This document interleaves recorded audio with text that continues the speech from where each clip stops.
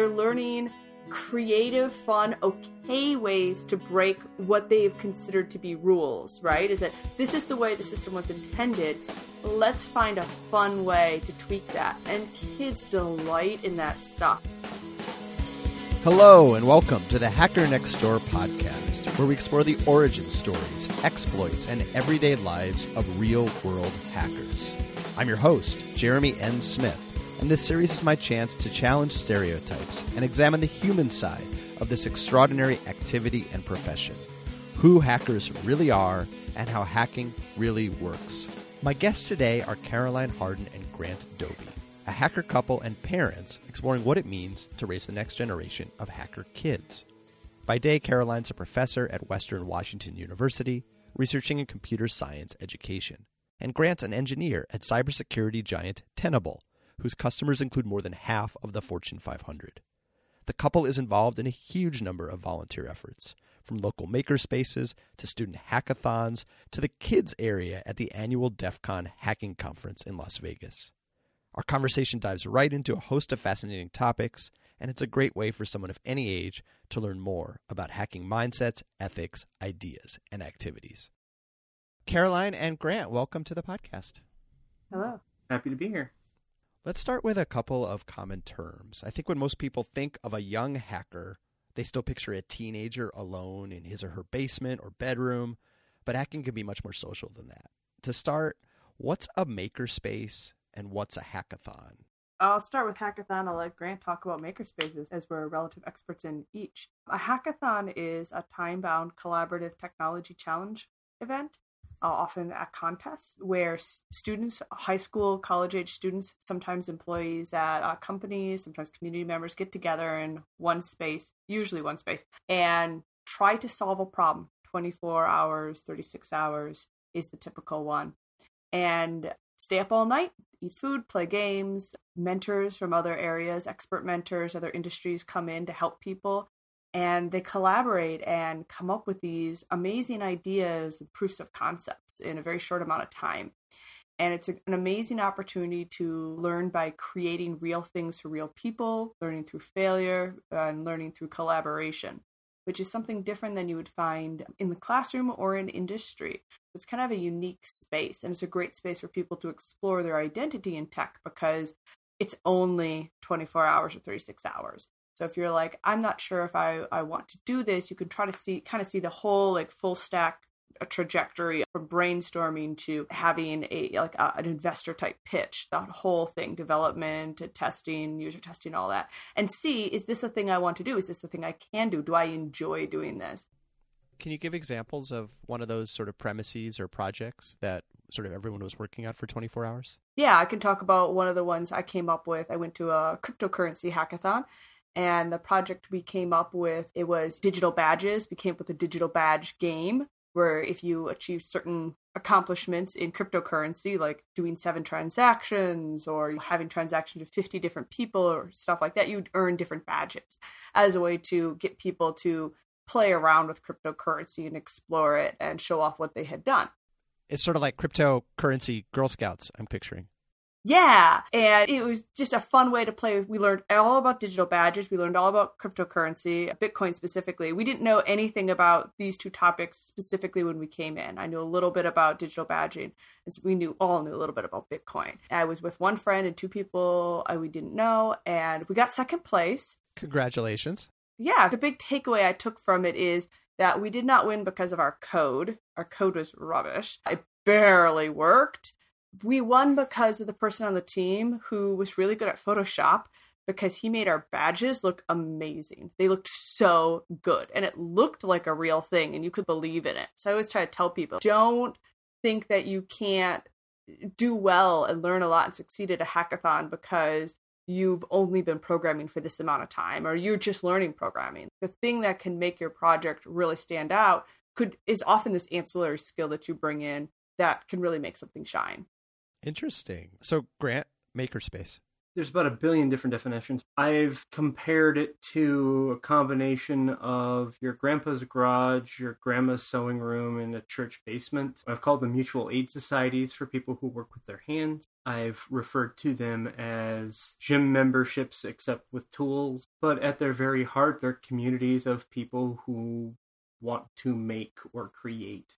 Say I walk in one, what would I see? So if you were to walk into the Baudry right now, you'd see a mostly assembled wood shop, a large open shop area with room for laser cutters and jewelry benches. You'd see a spray booth, a machine shop, a welding shop, industrial sewing machines, sergers, and embroidery machines. You'd see 3D printers, a large layout table for cutting fabric and putting together patterns for clothing or costumes. You'd see a classroom, and you'd see a bunch of boxes and tools in the wrong place because we just moved. Would I see any human beings? Yeah, all the time. Friday nights tend to be very busy. Monday nights tend to be very busy. It depends on the community as well. Sometimes it's basically just sort of shared office space where everybody needs a laser cutter or everybody needs a pick and place. Sometimes it's a very large community room with tools on the periphery. We've set up at the Baudry dedicated workshop areas with common tools in the middle, common work tables in the middle. If you go to, say, Pumping Station 1 in Chicago, you would see an scanning electron microscope in the electronics area, whereas at the Baudry, we've got a small homemade surface mount oven that we made out of a toaster oven. It depends on what you have access to and where you are and what your community's goals are. What's another example of a cool project that you see there? One of my favorites is a couple of retired engineers who are interested in 3D printing, and they got involved in something called Enable. And Enable is trying to reduce the cost of prosthetic devices for children. So if you have a child who was born with a congenital defect where they're missing a limb or part of a limb, or a child in a horrible accident and they need a prosthetic limb, those can cost somewhere in the neighborhood of 20 to 50 grand a pop. Wow. And as you know, having children yourself, kids grow out of things extraordinarily fast. And so you're looking at buying somewhere between 4 and 5 of those prostheses. Oh, gosh. And with 3D printers and 3D design software, it turns out you can make a prosthetic for something in the neighborhood of $30 a plastic. If you're printing it out of nylon, it's going to be more expensive, and depending on what colors and stuff you choose. But basically, you print the components, you buy some hardware at the hardware store, and you can make a mostly functional prosthetic for between $30 and $50 a plastic, maybe $100 total once you count the wire and the hardware fittings. And the cool thing about it is, let's say your kid's out playing and they're riding their bike or they're riding a skateboard or something, they fall and they break a finger off the prosthetic. Well, just fire up the printer and make a new one. Or this they're growing. This is amazing. Right? And this is something that's being done on the Baudry's 3D printers. Wow. And what these engineers are doing is they're working with families, they're printing the first one, and then they're showing the families how to use the 3D printer to print replacement parts or to extend the forearm or to replace wires or stuff like that. That's beautiful. Caroline, going even younger, you've developed some really cool lesson plans and workshops to teach hacking concepts to kids as young as elementary school age. For example, can you describe the black horse, white horse lesson with Legos? Yeah, I'm really wanting to get kids thinking about open source and the importance of open source and how that contrasts with proprietary software. But that's a pretty abstract concept to get like an 8-year-old to think about, right? Yeah, just explain to us, the listener, what is open source versus proprietary software in brief? The metaphor I came up with was I made 2 Lego horses. One was white and one was black. And I would put them before the kids and say, go ahead and play with them and try to tell me what the difference is other than one's white and one's black. And they'd start to play with it, and they'd quickly discover that they could take apart the white one, and when they shook them, they could hear something, and they took it apart and they found there was a little tiny Lego inside that I'd drawn a bug on. Like, oh, I can see the bug. I can see what this is made out of, and I could take the bug out, and I can change it and modify it. But the black horse was a black box. It was super glued together. So you could not change it. So the white horse you can change into a kitty cat. You can find stuff inside it. You can do whatever you want with it. The black horse is a black horse here and forever. And that's sort of the analogy between Microsoft Windows, which you're not going to change what it is, versus an open source operating system like I don't know. Tell me an open source operating system. Like Ubuntu or like OpenOffice versus Microsoft Word, right? One you can customize and one you cannot. Cool. But if you think about it, like the Black Horse, if you drop it, some people say it's a little more stable because you're changing and customizing things. You're then responsible for making sure it stays together. And because the Black Horse, often you're licensing it. If there is anything wrong, there's someone else who's responsible for fixing it. But they can also take it away from you. So we talked about things like what's the difference between owning a DVD and Netflix? And the kids all really understand it. Like, yeah, movies just come and go on Netflix. But if I own the DVD, that's mine. And I followed up with them a couple weeks later saying, okay, tell me what the difference is between open source and proprietary software.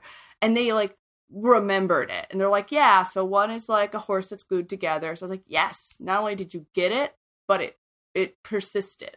I had some of the kids saying, I want to create code now because I want to be able to customize it. And when I make games, I'm going to release them as open source. This is like a 9-year-old. I'm going to release it as open source because I want the people who play my game to be able to customize it for themselves. And I was like, this is amazing. Like, awesome. Your kids are even younger than this age group, right? Mm-hmm. How old are they, and how are you introducing them or planning to introduce them to these kind of ideas and getting them involved in hacking? So Alan is 4 going on 16. Yeah. And Radia is 2 going on 16. And we spend a lot of time trying to focus their energies into being good humans. Try to be very truth-centered, very, is this the right thing to do? And very curiosity, like, how is this put together? How would you take it apart? How would you change it? What can't you change? So following that curiosity to the very end of where it'll go, and also learning how to answer your own questions and take care of things for yourself. And sometimes that means learning through failure, which is great. Yeah, you're going to put your shoes on the wrong feet. You're going to button up your shirt wrong, and that's fine. You're trying. What's an example of this in action? We let him make messes. If he says, what would happen? Or can I? We're like, well, try it. And sometimes he regrets this. Why can't I wear socks in the bathtub? He regretted that. Why do I have to wear clothes in January?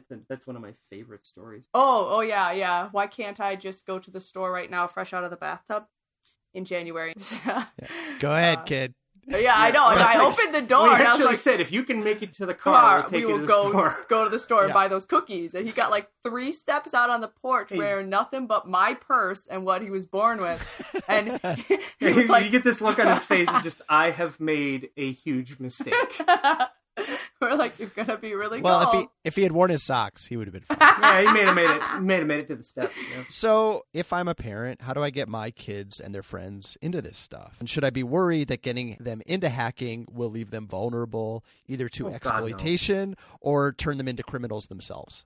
Hacking is not criminal activity. If you've ever used duct tape for anything other than sealing ductwork, you're a hacker. All right. Hacking is taking something or taking the rules related to something or the physical processes related to something and understanding them so well that you can make them do something other than the original purpose. Hence the duct tape comment. Right. It's taking the little white Lego horse apart and changing it. You're looking at a system, in the classic sense, it's a computer system, and you're going, all right, so these rules work together like this. How do I make them do something else? Or I bet you I can, if I modify this piece a little bit, I can make it do something else. Learning the rules and which rules you can bend and what that means and what the consequences of that are, I think it's a really important life skill.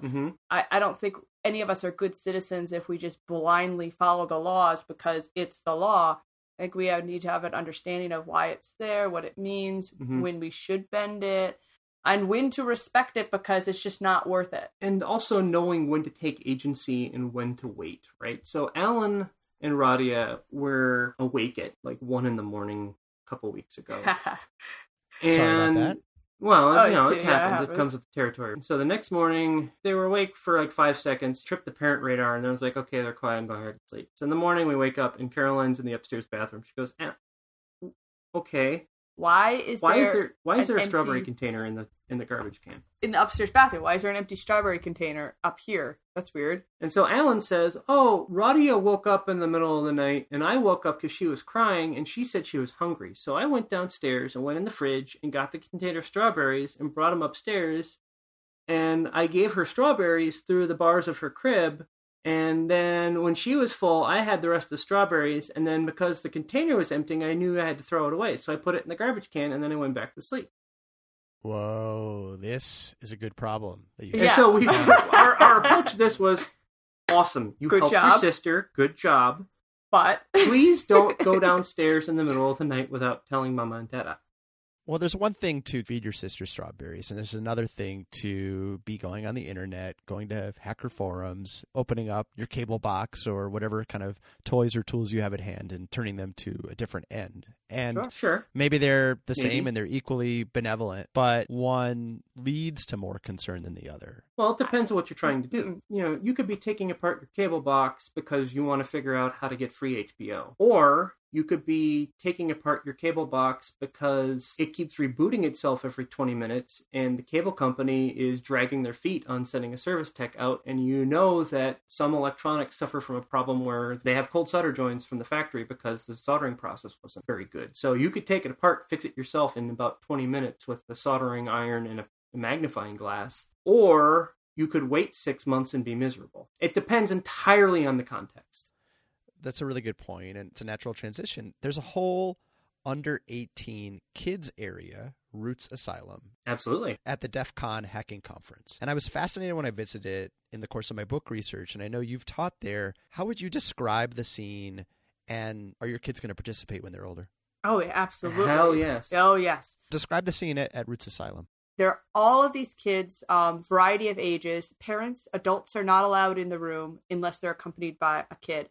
And there's a bunch of different stations set up. Sometimes someone's giving a talk, and it's great because the kids don't know why these people are important. So they ask great questions. Like, who are you? Oh, you're Cory Doctorow. All right. They don't know what that who means. is that? Which I love because they just ask questions and challenge them. Like they don't have a concept of, them being famous. Sometimes there's computers set up for them to do like programming in Minecraft.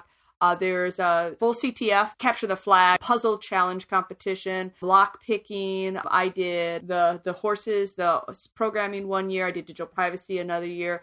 All sorts of different things happening. And it's a chance the kids can wander around, explore, try things out. But I think one of the things that makes them really excited is like at the CTF, they're learning creative, fun, okay ways to break what they've considered to be rules, right? Is that this is the way the system was intended. Let's find a fun way to tweak that. And kids delight in that stuff. But you're guiding them to do it in a way that is healthy and productive and is teaching them skills and helping them see themselves as tech as a space where they can be successful. We had a nanny one year with the kids, and we let her play the CTF when she was off shift, and she came home with these stories about I did this and I did that, and it was so exciting. And you could just imagine her going back to her Midwestern high school and someone challenging her on tech and her being like, excuse me, I got second place in the CTF on my team because I can do tech. Like that's a durable, transformative identity thing that she's going to be able to carry around with her the rest of her life. I think that's amazing. And she met people from all over the country. All over the world. Inspiring adults from all over the world who always said, well, try it, see what happens. And especially in our standardized test-driven educational system where it's like, we don't have time for that. No. Fill in the bubble. For someone to be like, well, try it, see what happens, is so liberating. It's so good for the spirit. Mm-hmm. Having kids, I think itself changes how you see technology, for better or for worse. What's the biggest obstacle you see to raising kids right with this stuff, and what's the biggest opportunity? I think a big obstacle is the opaqueness of what we're doing with technology. That's exactly like what I was about to say. when you're doing things with hand tools, or I'm in the kitchen cooking, or usually it's Grant in the kitchen cooking actually, or I'm working, if I'm doing something physical with my hands, the kids can see it and ask questions. Why are you doing it that way? Why are you cutting that up? Why are you lighting that thing on fire? When I'm doing something on my computer, or especially my phone, they don't know what I'm doing. They can't see anything. So how are they supposed to know all of the really cool things you can do? How are we supposed to teach them the possibilities, the culture of what's okay and what's not okay, the creative things, the clever hacks you can do? They cannot see us doing it. So we try to narrate what we're doing on tech a lot and like explain it and show them, because otherwise they don't have a chance to learn from us. Mm-hmm. So you'll say, I'm texting Dad right now to see if he will bring home groceries soon, or Right. I am using this to see what the weather is tomorrow if we can go to the beach. Is that what you're Exactly. The weather scientists use the satellites, so let's ask the weather scientists what the weather is going to be like. Hey, I'm going to ask for directions because I want to double check. We explain what's happening. Alan likes to send emojis to people. Uses the phone to send food emojis, because we taught him how to do that level of texting and stuff. So doing that, but also showing that these are platforms which you can create with. They're not just consumers. A lot of the kid-facing tech, like they have tablets, it's very, you don't get to change anything. It's very locked down. So we're introducing them to how can you tweak this and change it, and what settings can you do, and how can you install it, and how can you play with it. I taught Alan all about infrared radiation the other day to play a prank on Grant with the TV. It was like, it was because he's 4, so he was like giggling the whole time. It was hilarious. We talked about how the remote control works and how the TV works and how it sends the infrared. And we used the cell phone camera to look, because you could see the infrared light on your cell phone camera. You can't see it with your eyes, right? I was like, that's so cool. And then we got a black electrical tape and taped over the infrared sensor on the TV, so that when Grant sat down to start a movie for Alan, Alan's like, can you start a movie, Daddy? This is Giggle, right? It doesn't work because we've taped over it. So we told him, like, this is a way to tweak and change and how it works and how to have fun with it. And it was a lot of fun, but we have to make sure that these black boxes, we're opening them up, not just for the possibilities of what you can do with them, but the things you can do with them that maybe weren't always intended, but help you understand how they work. That's wonderful. There's so much more that you two do, from wearable electronics to open civic data. There's all these lessons that you've talked about. Where do people go to learn more and make contact if they're interested? We both have Twitter accounts. Yeah. So I'm that's Guy probably... McDudefellow on Twitter. You're Guy McDudefellow. I'm Caroline's Castle. That's probably a good way to get a hold of us. I will be, after I finish my dissertation, getting my blog up to date with more of my portfolio of stuff. Cool. So search your names for now and see what pops up, and you'll find at least some breadcrumbs in the right direction. One of the things that happens when you have small children is everything else tends to fall by the wayside. Well, that makes me all the more grateful you made time to talk to me today. Thank you guys so much. Thank you. Thank you. Thank you again to Caroline Hardin and Grant Dobbe. Thank you to Furniture for our theme music, and thank you for listening. Please rate, review, and share this podcast with friends. And please join me again when I speak with hardware hacker extraordinaire Joe Grand about testifying before Congress, helping invent the self-driving car, and turning electronic badges into flamethrowers. That's next time on The Hacker Next Door.